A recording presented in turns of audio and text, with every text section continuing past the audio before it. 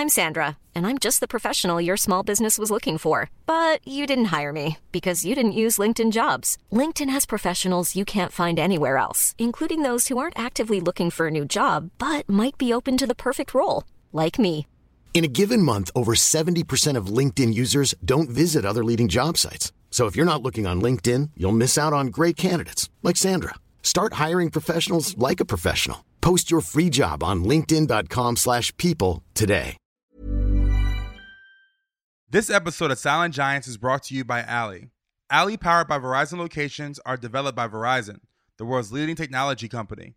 In collaboration with Allie, a membership-only community workspace for creators, each location is a community, curated and powered by the emerging technologies and thought leadership of Verizon.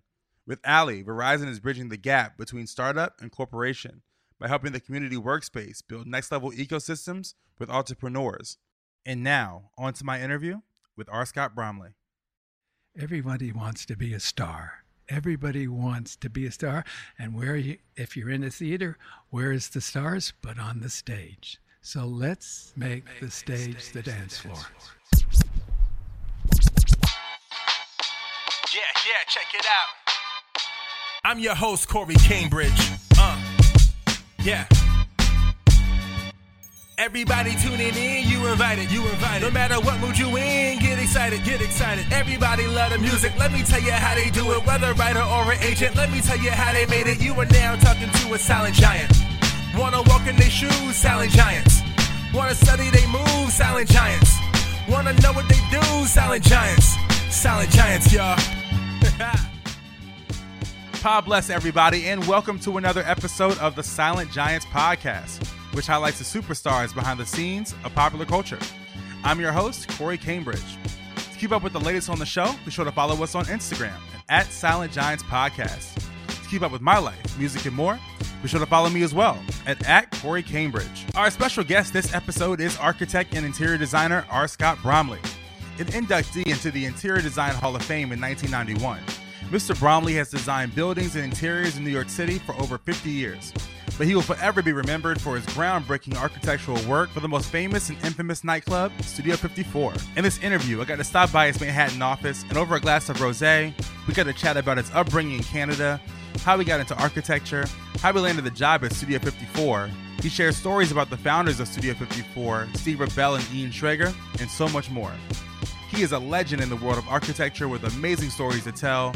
So without further ado, let me introduce you to the Hall of Fame interior designer, the architect of Studio 54, my friend, the silent giant, R. Scott Bromley. Scott Bromley, what's going on, man? Hey, dude, thank you so much for the rosé and having me in your office. This is pretty fly. Listen, this is the best office to ever be in. I can't lie. What a view. Right. And if you're not having a good time, I tell the kids, go home. Come back when you're smiling. There we go. Well, no, you know it's a nice view when you're looking down at the New York Times. Yes. Right. That's pretty cool. Right. How's the day going for you? How's the day going for me? We solved a few problems. We're working on the Beresford, which is a big building in New York City. Okay. And 1 West 81st Street. Okay. And we're working in the southeast tower. Okay. And it's 4 floors. Wow. So Right. so first of all, I know this is going to be a fun interview when you called me. And the energy was like we were in a nightclub on the phone call. We are. I dimmed the lights. So anyway, this apartment used to belong to Helen Gurley Brown. Who is that? Ooh, she Helen was Gurley like, Brown? Who's that? Well, she was a big white girl. I'm a fan of those. There you go. And, I think she's really famous for Cosmopolitan magazine. Okay, there we go. I should know who she is, but it's okay. I'm a young guy, so I'm trying to keep up with all the knowledge. Wait, so you are originally from? I'm originally from Montreal, Canada. I was born in Montreal, April 28. Okay. 1939. I'm 80. Oh. Scott, I ask this question every time on the podcast because I think there's two things. There's a recipe for successful people. I think some people think it's kind of like an apple that you pluck off of a tree, and that's what successful people are like. But I find that where you're from and what your parents do tend to shape who you become. So tell me about your parents. What did they do for a living? My parents, my mother was a housekeeper, a housewife, Okay. right? You didn't work in those days. Both my parents were born in 1901, Okay. and my father only had one job. He was so poor that he couldn't go to college, and my mother was very rich and went to college. They met in Sunday school, and my mother's mother wouldn't let her marry my father for 16 years. Not until he had a great job and he had money. Wait, so 16 years of dating?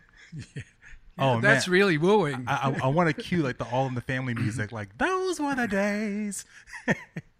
And so finally they did get married. But my father only had really one job, and it was with the Canadian National Railway. He Okay. started off as the mailroom boy and became the vice president. Oh, wow. We had a country cottage north of Montreal in a place called Lac des Îles, and I knew I was going to be an architect or a doctor, but I think it got really settled when I used to be able to draw plans, and my parents said, we're going to expand this little cabin. You design it. And so I was 11, and we built it, and it was great. Wait.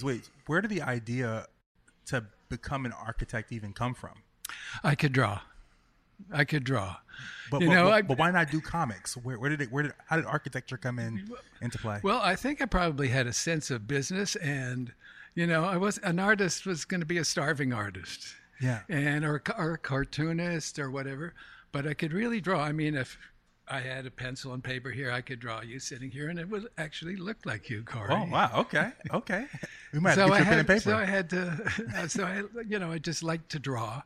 And drawing and technology, I was so dyslexic as a kid. I never read a book. I never read a novel till I was 40. Wow. That's a long story. But, so tell me how you mentioned that you had this love for drawing, but what was Montreal like growing up at the time? Great. I lived in a suburb. It's not, it wasn't a huge town, maybe 1 million or 1.5 million in the 40s and 50s. Okay. And I went to McGill University, and my tuition was $800 a year. And I worked every summer to pay for it. And I was kind of independent. And as soon as I graduated, I knew that I wanted to come to the uncrowned capital of the world, New York City. Yeah. So on January 9th, 1964, I jumped in my MG, 2 suitcases, $400, and came to New York. Wow. So yeah, you have you kind of struck me as a rock star architect. You know what I mean? There's certain people that you meet that I've had the pleasure of interviewing. You remind me a lot of George Lois. Ever heard of George Lois? No. George Lois is he's like a rock star. Don Draper from Mad Men. Right. It's based off of him. He's a rock star advertiser. His approach to advertising is a middle finger to society, and that's his approach. Where does that rebellious spirit come from you? I was the black sheep. I was the black sheep of the family. Explain that. Well, I was always in trouble, even with the police, and my parents were like middle class and living in the suburb of Hampstead. And, it was, I was always in deep shit. How did music play a role in your life at the time? I actually played the piano.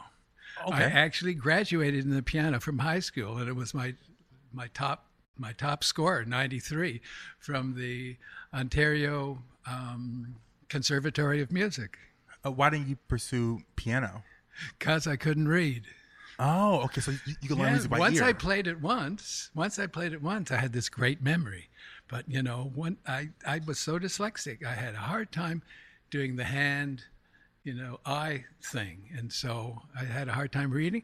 And I really never read a book until I was 40. That's a great story, too. But I don't know how much time we have. Oh, yeah, we got a little time. Much time as you have, because I'm interested to talk to you. So hold on. So did you ever have any desire to pursue piano as a career, or was it just going to be a hobby? I did for play you? well, but I couldn't read. So what good was it to me, But But I do enjoy it. In fact, I go to a house in St. Bart's every winter for like 2.5, 3 weeks, and it has a grand piano in it. And every now and then I get to tinkle on it and have the greatest time. Oh, but you never wanted to pursue like a rock star dream with it? No. But I always thought I could be a good singer. I thought I could be an entertainer as a singer, not as an actor. Everybody tried to get me into the movies and this and that, and I was great pals with Tony Perkins. We were neighbors, and he said, "Listen, you look just like a young Montgomery Clift or somebody like that." And he said, "I'll get you started." And I said, too nervous. You have a nice tone. Well, you sound nice over the microphone. Well, thank you. So tell me more. You said you went to McGill. For college. What was your experience like? Well, it was a 6-year course, which I managed to do in 7 years. Okay, there you go. I was going into a 4th-year class, and I couldn't pass a 2nd-year subject. So they said, why don't you take off the year, go work for an architect or an engineer, and then come back, take some summer courses, and, God damn it, pass this exam because you have talent. So I said, okay, that's what I did. And I went to work for a guy called E.J. Ryan, and he was an engineer and a really old guy, maybe in his 80s. Okay. And he really liked me, and he sent me to Corner Brook, Newfoundland, to redesign an existing hotel there. Now, the old hotels in the English colonies were, each had a room, but the bathrooms were at the end of the corridor. Okay. And I was to go and measure this hotel and figure out how I could get a bathroom for every room.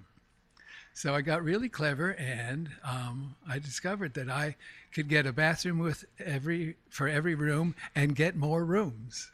Interesting. So they were like thrilled about that, and I was staying at the hotel that I was measuring, and every night I would go and sit at the bar. And then one night, I was sitting beside a bar, and this man was making a fishing fly, and I was fascinated because I really do well with my hands. I can fix your car, I can fix your washing machine, but I couldn't read. You can read with your hands. Right. And so I watched him make this fly, and I thought, wow, that's interesting. I said, how are you doing that? And he said, so he showed me and everything, and he says, where are you from? I said, I'm actually from McGill, but I'm doing some work here at the hotel. And he said, did you play sports and everything? I said, well, I swam for McGill, and I swam for Montreal, and I was really a competitive swimmer. And he says, oh, would you like to come on my TV show? I'm the sportscaster. Oh, get out. So I said, okay, fine. So we went and we talked about it. I also skied in a water ski show and did a few things like that, right? So all of a sudden, I went on for the one episode, and he got all this fan mail. Bring this guy back. Bring this guy back. So I was on for 3 weeks. So it was a real fun experience. When did you know that you had a natural gift for architecture? Early on, because I could draw. And then when I designed this house when I was 11, my parents actually took the bite. Hold on. You designed the house at 11? Yeah. Explain that. Like how 11, it comes after 10, and it's it's before 12. This is what I don't understand. Like, how did you have the idea to know that an architect, like designing and building? Oh, I was always interested in houses, and I could actually sit down and draw the plan. It was one of those God-given things, Wow. We can design now here in the office, and I know what it's going to look like before it gets built. I mean, I have that vision. Wow. I'm crazy. So you leave McGill, right? Yeah. So the 7-year plan. Right. The 7-year plan at McGill. 7-year plan at McGill. Leave McGill, come to New York. What drew you to come to? Obviously, it's New York City, and it's New York City. But what drew you personally to New York? Well, as I said before, it's the uncrowned capital of the world. You can do anything here. You can do anything here. You can buy anything here. You can buy a giraffe here if you look hard enough. True. So you moved here, and what year was this? Did you move to New York? 64. And 64. And what was the climate like it was so in New York City racy and fun and so dirty. I came from Montreal, and you could lick off the streets. New York to me was so dirty, and it was kind of funky, and I enjoyed it. And my mother was an English professor, so I spoke well in those days, but I couldn't believe the English that I heard in New York City. I ain't going to do this. I done not that. And I was loving it.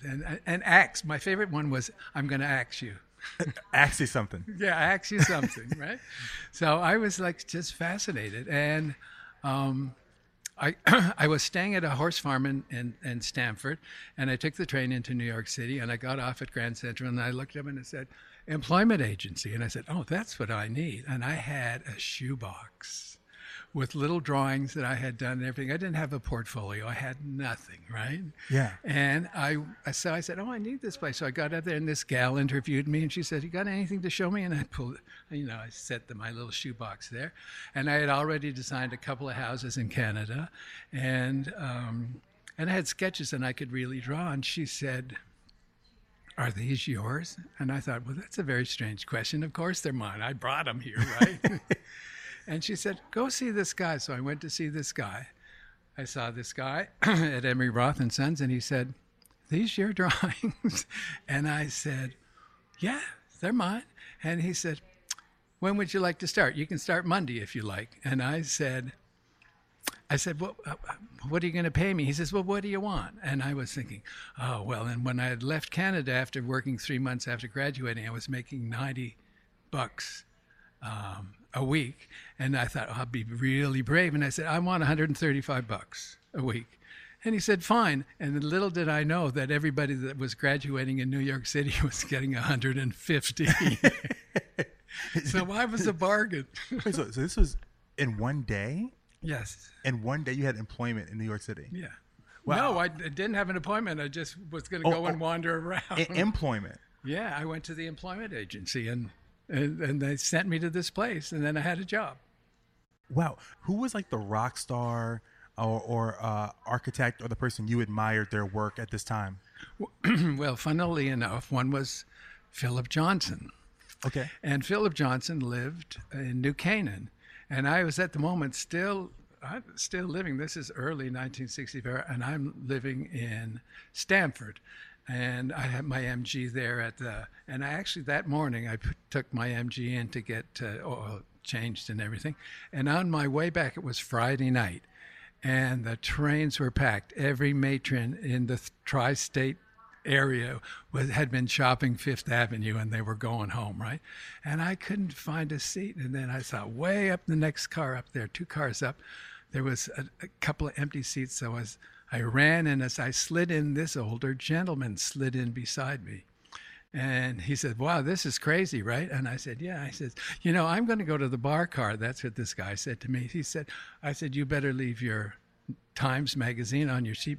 See all these ladies here? They're going to be wanting your seat. He says, perfect. So the train ride from New York City to Stamford is 46 minutes. 30 minutes into the ride, this guy hasn't returned, and I'm fending off all his seats. So finally he comes back, right?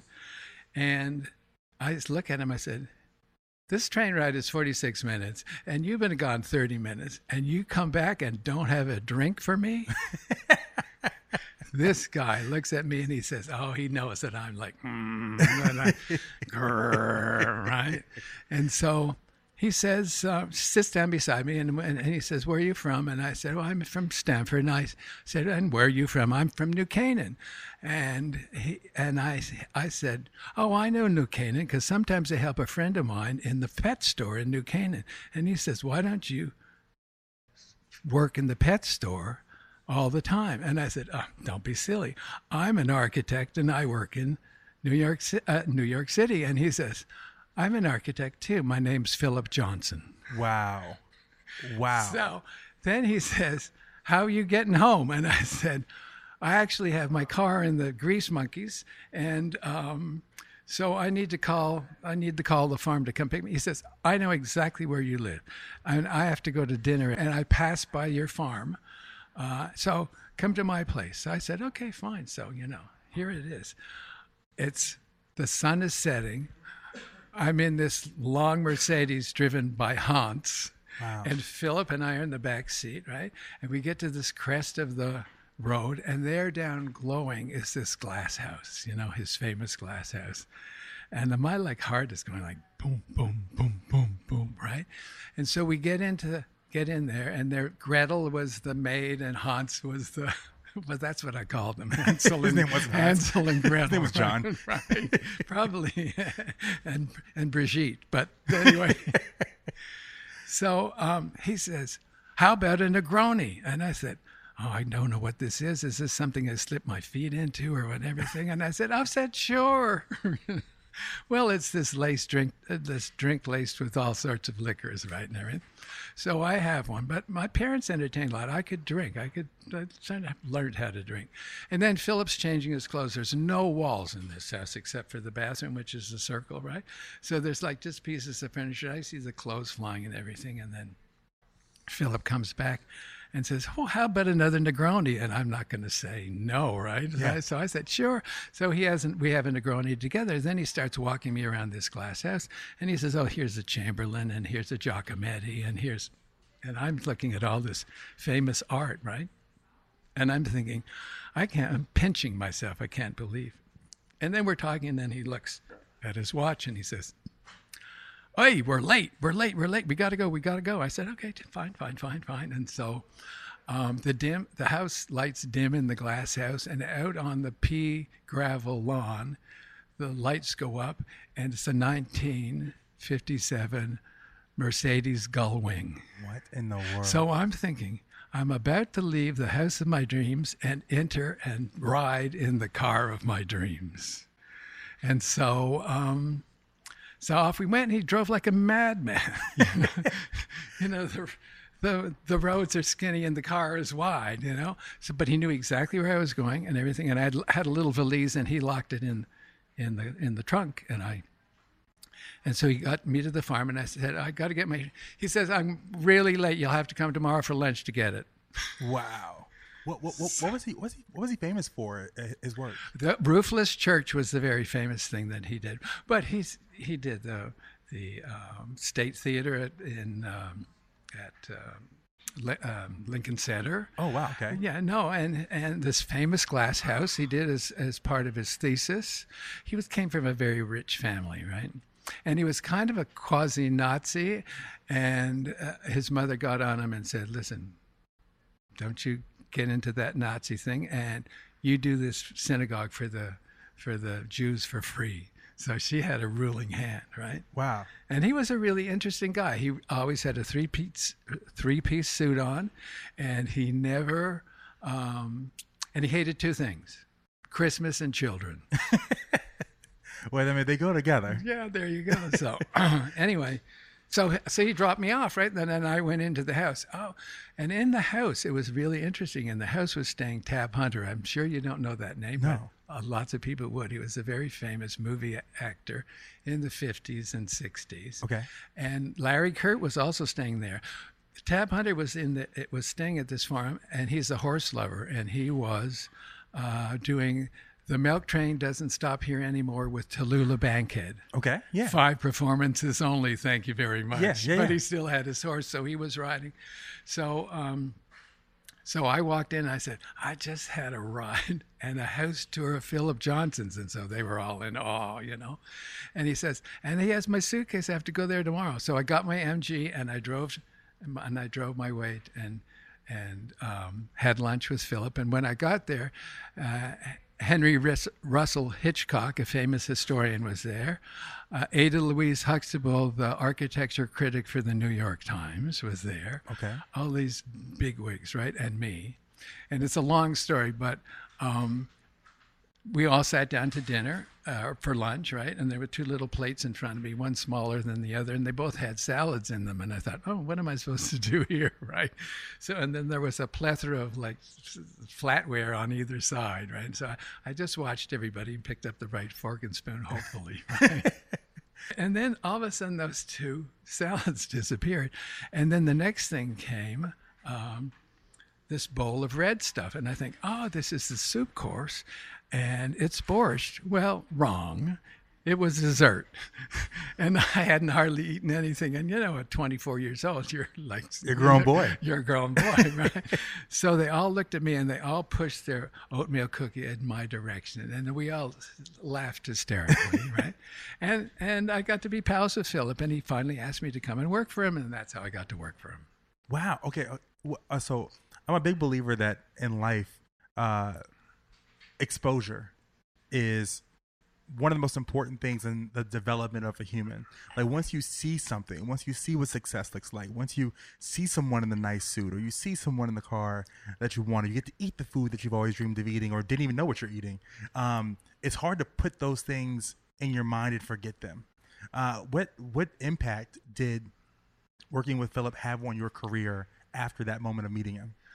Well, I think that I began to look at more pieces of art. He had always just threw all this art at me at the very first night that I met him, right?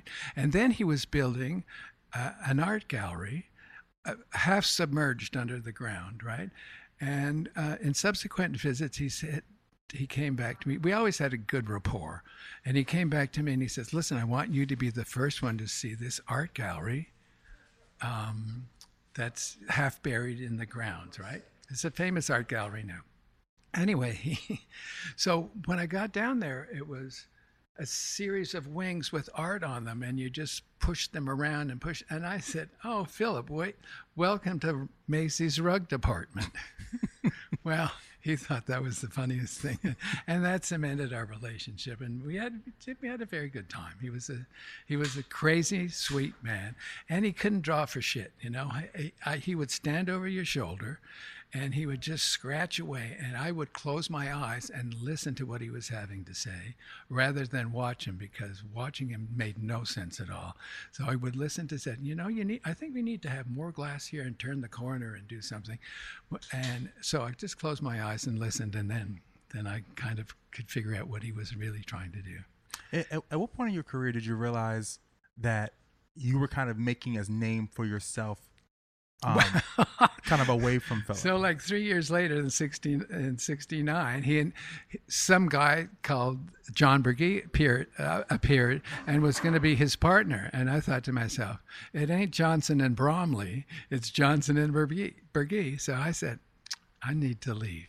So my old company, Emery Roth & Sons, invited me back for an enormous salary to be the head of design. And I stayed there till 1974, when there was a mini drop in the stock market, and they didn't have any work and I didn't have to work. So I went to Fire Island for the summer.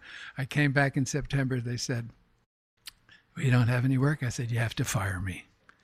So they said, okay. So I went to collect $90 a week from Social Security or unemployment insurance, right? And I opened my own business in my rent-controlled apartment on 56th Street. Now, from your once again, I'm coming from a different background, from a music background. Really? So the questions that I'm going to ask you, maybe it's kind of elementary, but like, what would you?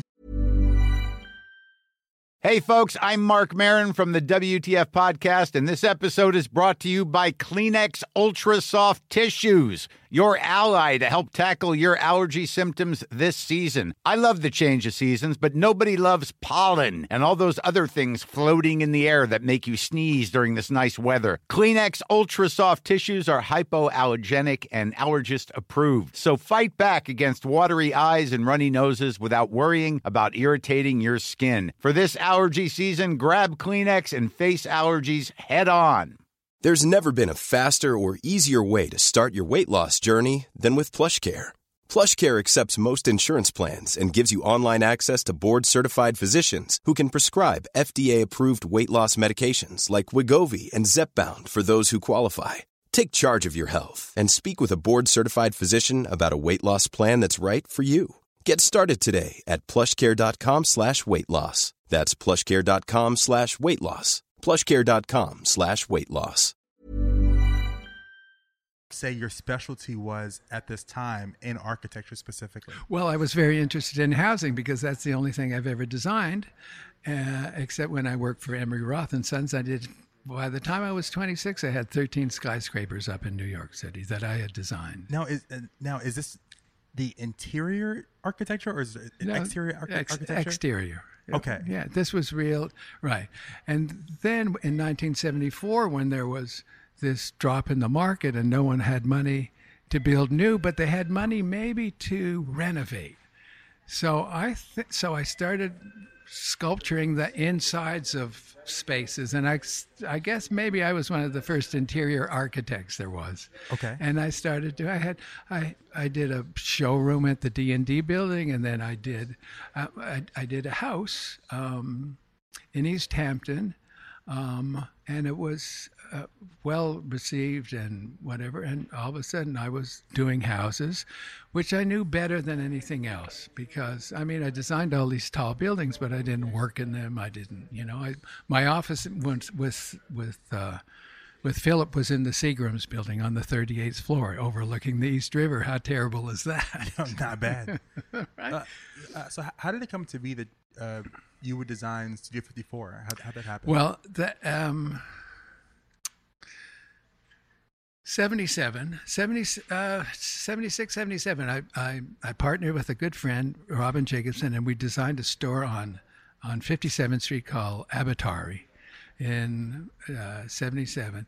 And the opening, and it was great because it had 14 feet glass, but no mullions between them, no like vertical strips between them. They were butt joined with little pieces of metal clips, right? So this was the first time this has happened in New York City. And it got rave reviews and lots of things. And in the meantime, a group of us had done little jobs that the New York Times picked up and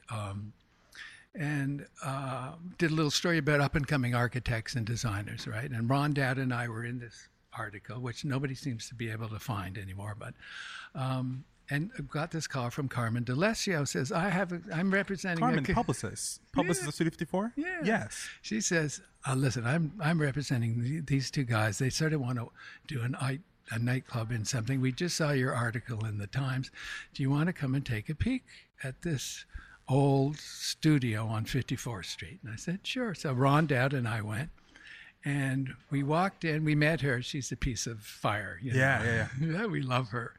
And walked in, and I looked at Ron. I said, I know exactly what to do. I said, you know what? Everybody wants to be a star. Everybody wants to be a star. And if you're in a theater, where is the stars? But on the stage. So let's make the stage the dance floor. So that was the genesis of it all. Then we flattened the rake of the theater out, and it turned out that we had to step down one step on the thing. And we just had fun with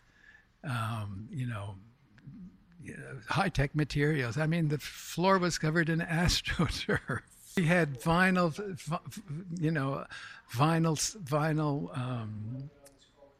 fabric bound with packing tape to make these banquettes that everything rolled around.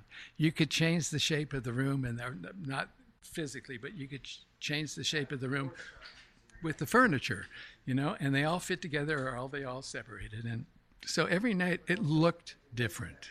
Yeah, look, take me back to, you were with Carmen when she gave you the first tour of the space. Yeah. Mm-hmm. Now, this, if I'm not mistaken, Studio 54 was an old television studio or something. Yes, it was. It was first designed as the Gallo Opera House. Okay.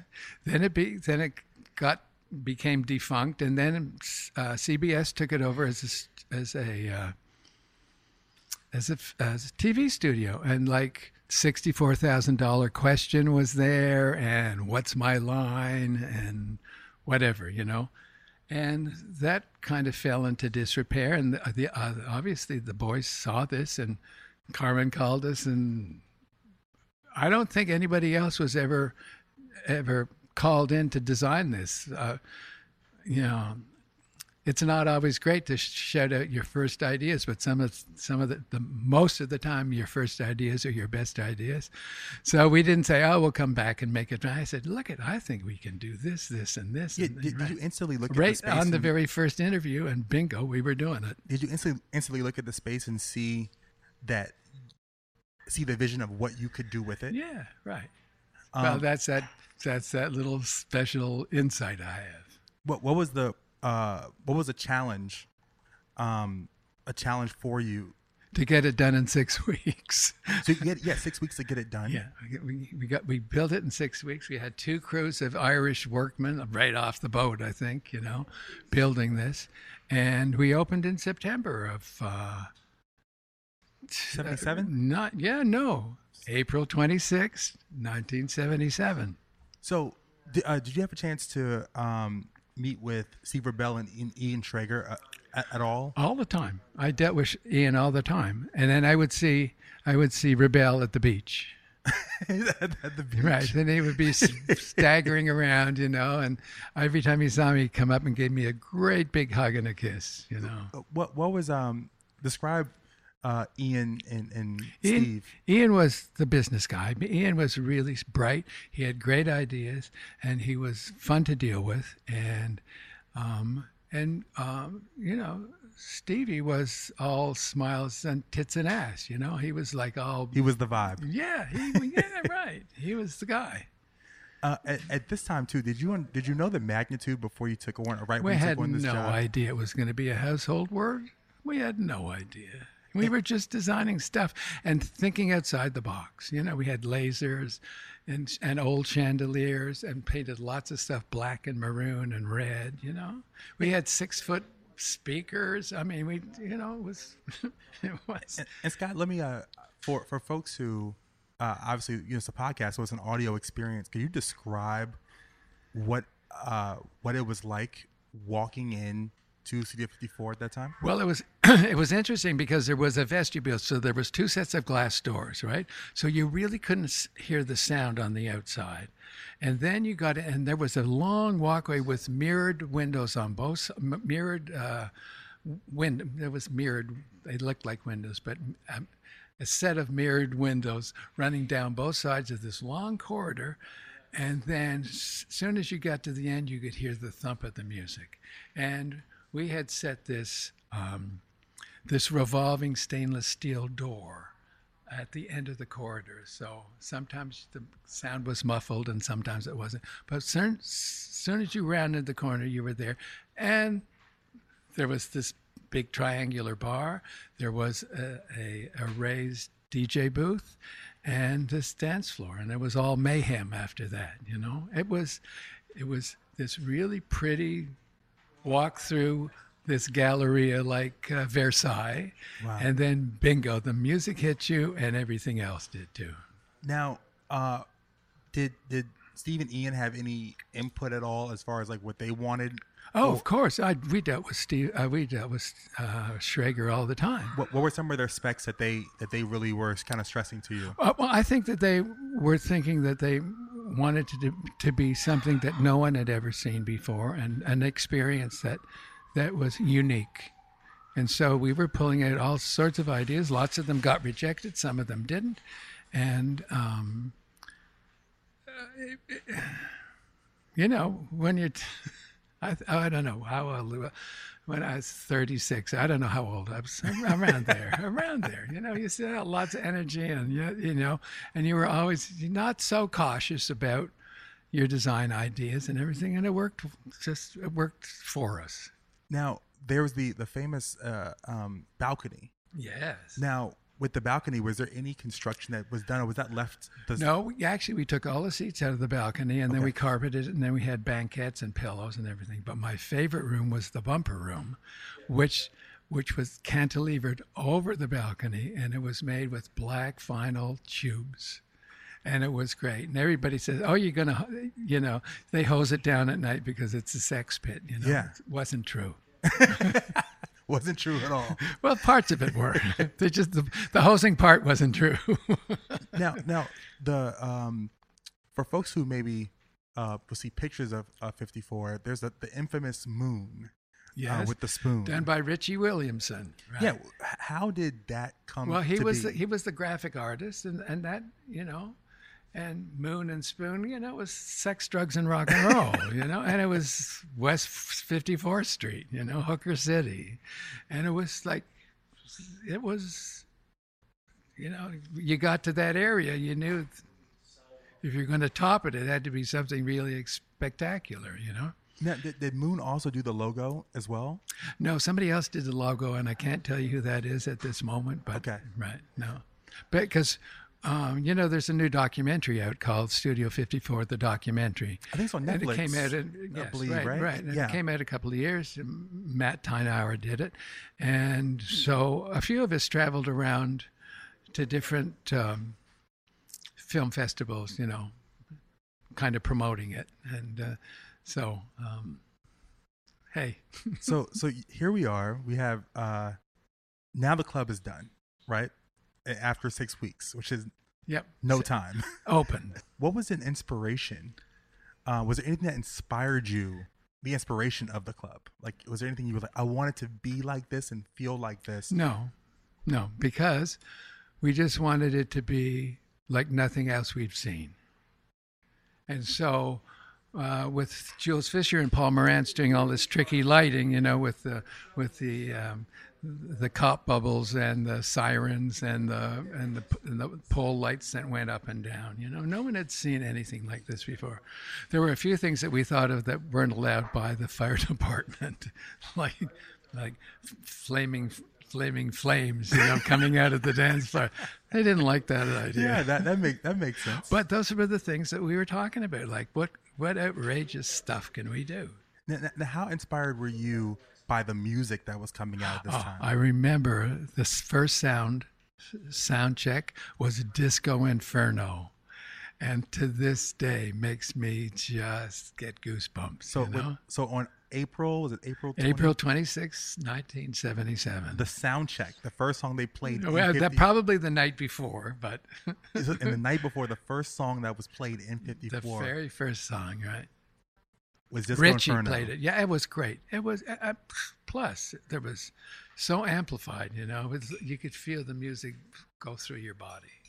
Now, let's get to the sound. Who was in charge of making the sound? Richard Long, I think. I may be wrong about this, but I think Richard, a guy called Richard Long, did the sound. Okay. Now, and as the architect, is that also your responsibility to bring these other people together at all? No, actually, we really just did the design, the layout, the way it worked, and whatever. But we did talk to the sound guys because we wanted to place the amps and the woofers and everything, you know, in the right spot. And it was a combined effort. Now, we worked there late at night, you know, 6 days a week, 7 days a week. Yeah. We were in there hammering and nailing with the Irish kids. Now, did you know when you were completed that this was, this is nice? Did you know that this was? I knew it was nice before we started. Wow. Now, okay, now please take me back to April of 1977, the very first night. Can you tell me your account and your story? The very first night. What were you wearing? I have no idea. Maybe a leather vest. I think probably I had a big black mustache in those days. Maybe a T-shirt and a leather vest and maybe jeans and work boots, you know, whatever, you know. And the kids from the office group and a few friends. We had a little entourage. We went to some place on 46th Street for dinner, right?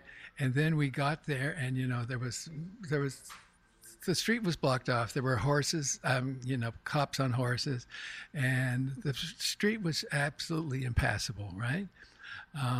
But we worked our way in, and Stevie was there, and Mark Beneke, and of course they knew who I was and everything, so we wall straight in, and you know, it was everything that we thought it would be, and it was just mind-blowing. Wow! At this point, do you realize this is special?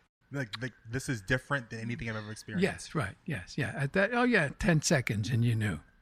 Wow. Who all was there that night that you remember? Oh, I don't know.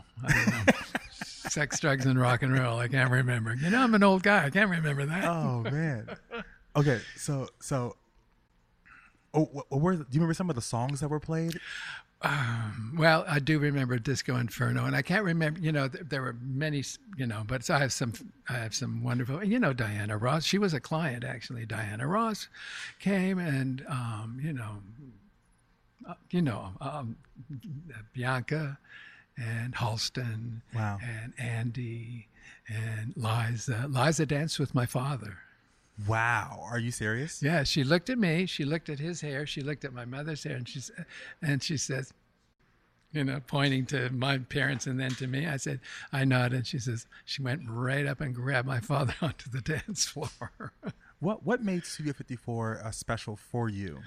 For me, just the fact that we had designed it and thought about it and created. It's like having a baby. You work at it and you do whatever you can to make something special, and it's always and we got lots of compliments. It's always nice when someone says you did a good job, and that's the only thing that makes me keep pushing away is when clients say to me, you did a great job.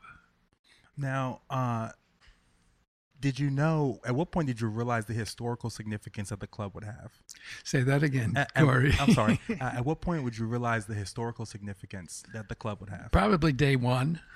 Really? After it opened, yes. I mean, it was so special, right? And then the newspapers the next morning, the Daily News, is it, and whatever, and it was like all over the place. And then the next week, more celebrities came, and the next week, Joanne was, getting the celebrities. Joanne, can't think of her name at the moment, and Myra, who was Stevie's secretary, and Honey, who was Schrager's secretary.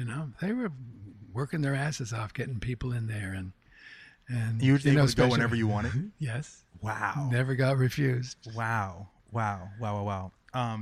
And we used to take clients. We used to take, like the president of Hilton Hotels couldn't get in, but could get in with us. I met Elton John there one day when I was doing a tour, and he was on the new bridge that we had designed, and he had his cap on, right? And so the bridge came close to me, and someone said, Scott Elton. And I said, hi, Elton. And he flipped off his hat, forgetting that he had hair plugs. And quickly put it back on again. He was having a good time. Yeah, right. So how did your career turn after Studio 54?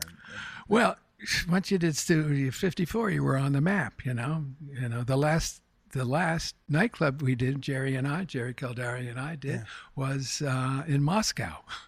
Wow. It was called Manhattan Express in the 90s. Wow. Right. But we did other nightclubs in Chicago and all around the place. If I'm not mistaken, you're in the Architecture Hall of Fame. Yes. What was Interior Design Hall of Fame. Interior Design Hall of Fame. Right. What was that like? 91. What was that? It was a beautiful evening, actually. But and I remember that I had thrown my back out, and then they did a few words and everything about me, and then I went up on the stage, but I was really limping and I was not walking well because I had thrown my back out. So I got to the mic and I said, better living through chemistry. And I said, and as Phil Stiller says, I think my back goes out more than I do. Wow. But at the end of my thank you speech, I said, there are a few people here that couldn't be with me tonight. And I started naming every friend I knew that died of AIDS. And I spent about half a minute saying names, and then I said names as I walked off the stage when the mic couldn't pick me up, and the place erupted in a standing ovation. Right? It was the time of AIDS. It was difficult. Yeah. Obviously Studio 54 was a revolutionary, club, and it represented a revolutionary time in music in New York City and in American culture. How was it, with the passing of Steve Rebell, Right. I was at his funeral. Right. Yeah. What was his funeral like? Just mobbed. Everybody was there. Yeah. Right. It was sad. It was sad. And so many friends died, Ron Dowd, who designed with me, she died. Robin Jacobson, who I did the Avatar thing that won all the awards, died. They all died. You know, I'm the dinosaur. You know, how did the culture of the city change after 54? I think those that survived danced for our friends. You know, we kept up the drives for money and for research, and you know, that's all we could do, you know. And I think that bound lots of people together. Some people you know, deserted going to the Pines, Fire Island, because it was a gay community, you know. And but you know, life goes on and life gets better, and you know, we're on this little blue planet to help each other out. That's what I say always, you know. You know, you were this boy in Montreal with a talent for illustrating, and you ended up becoming a part of the culture and the fabric of New York City forever. You know, just a little tid. You know what? It's very complimentary that you say that, but you know what? There is a little talent involved in that, and a lot of luck. There is a little talent there. You know what I say, though? I feel like there's a talent in being at the right place at the right time. Yes. There's a talent in that, too. Did I meet Philip at the right place at the right time? Did I, you know? Yeah. Did I meet Descal from the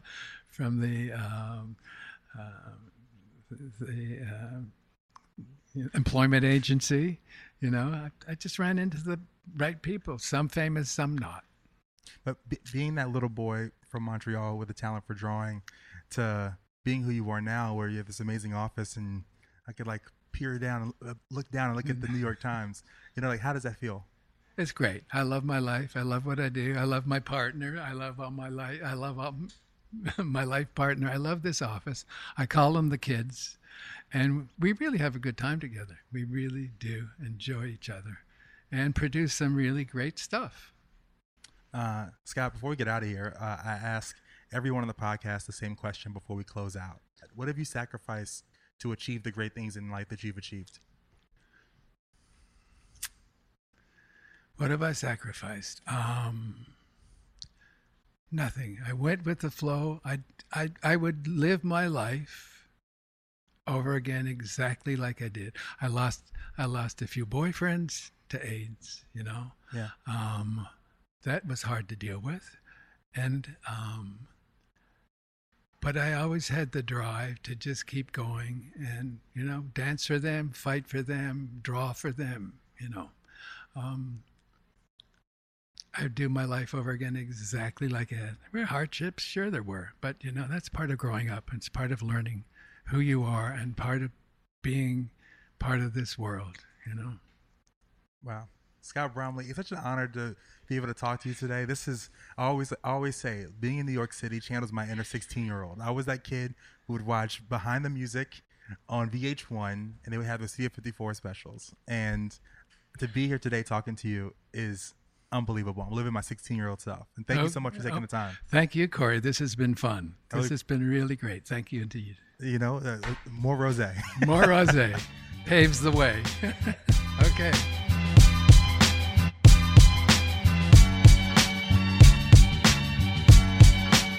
Thank you all so much for tuning in to another episode of the Silent Giants podcast, and to our special guest, R. Scott Bromley. This episode was mixed by Joshua Coleman. If you're a fan of Silent Giants, do me a big favor. In the Apple app, please be sure to leave us a 5-star review and a nice comment. I'd be forever grateful. And lastly, before we get out of here, check out my other show, OPP, Other People's Podcasts, the TRL of podcasting. Each week, I interview America's top podcasters, and we learn more about them and the dope shows they created. I'll have the link to that in the description of this episode. I'm your host, Corey Cambridge. God bless y'all. Till next time.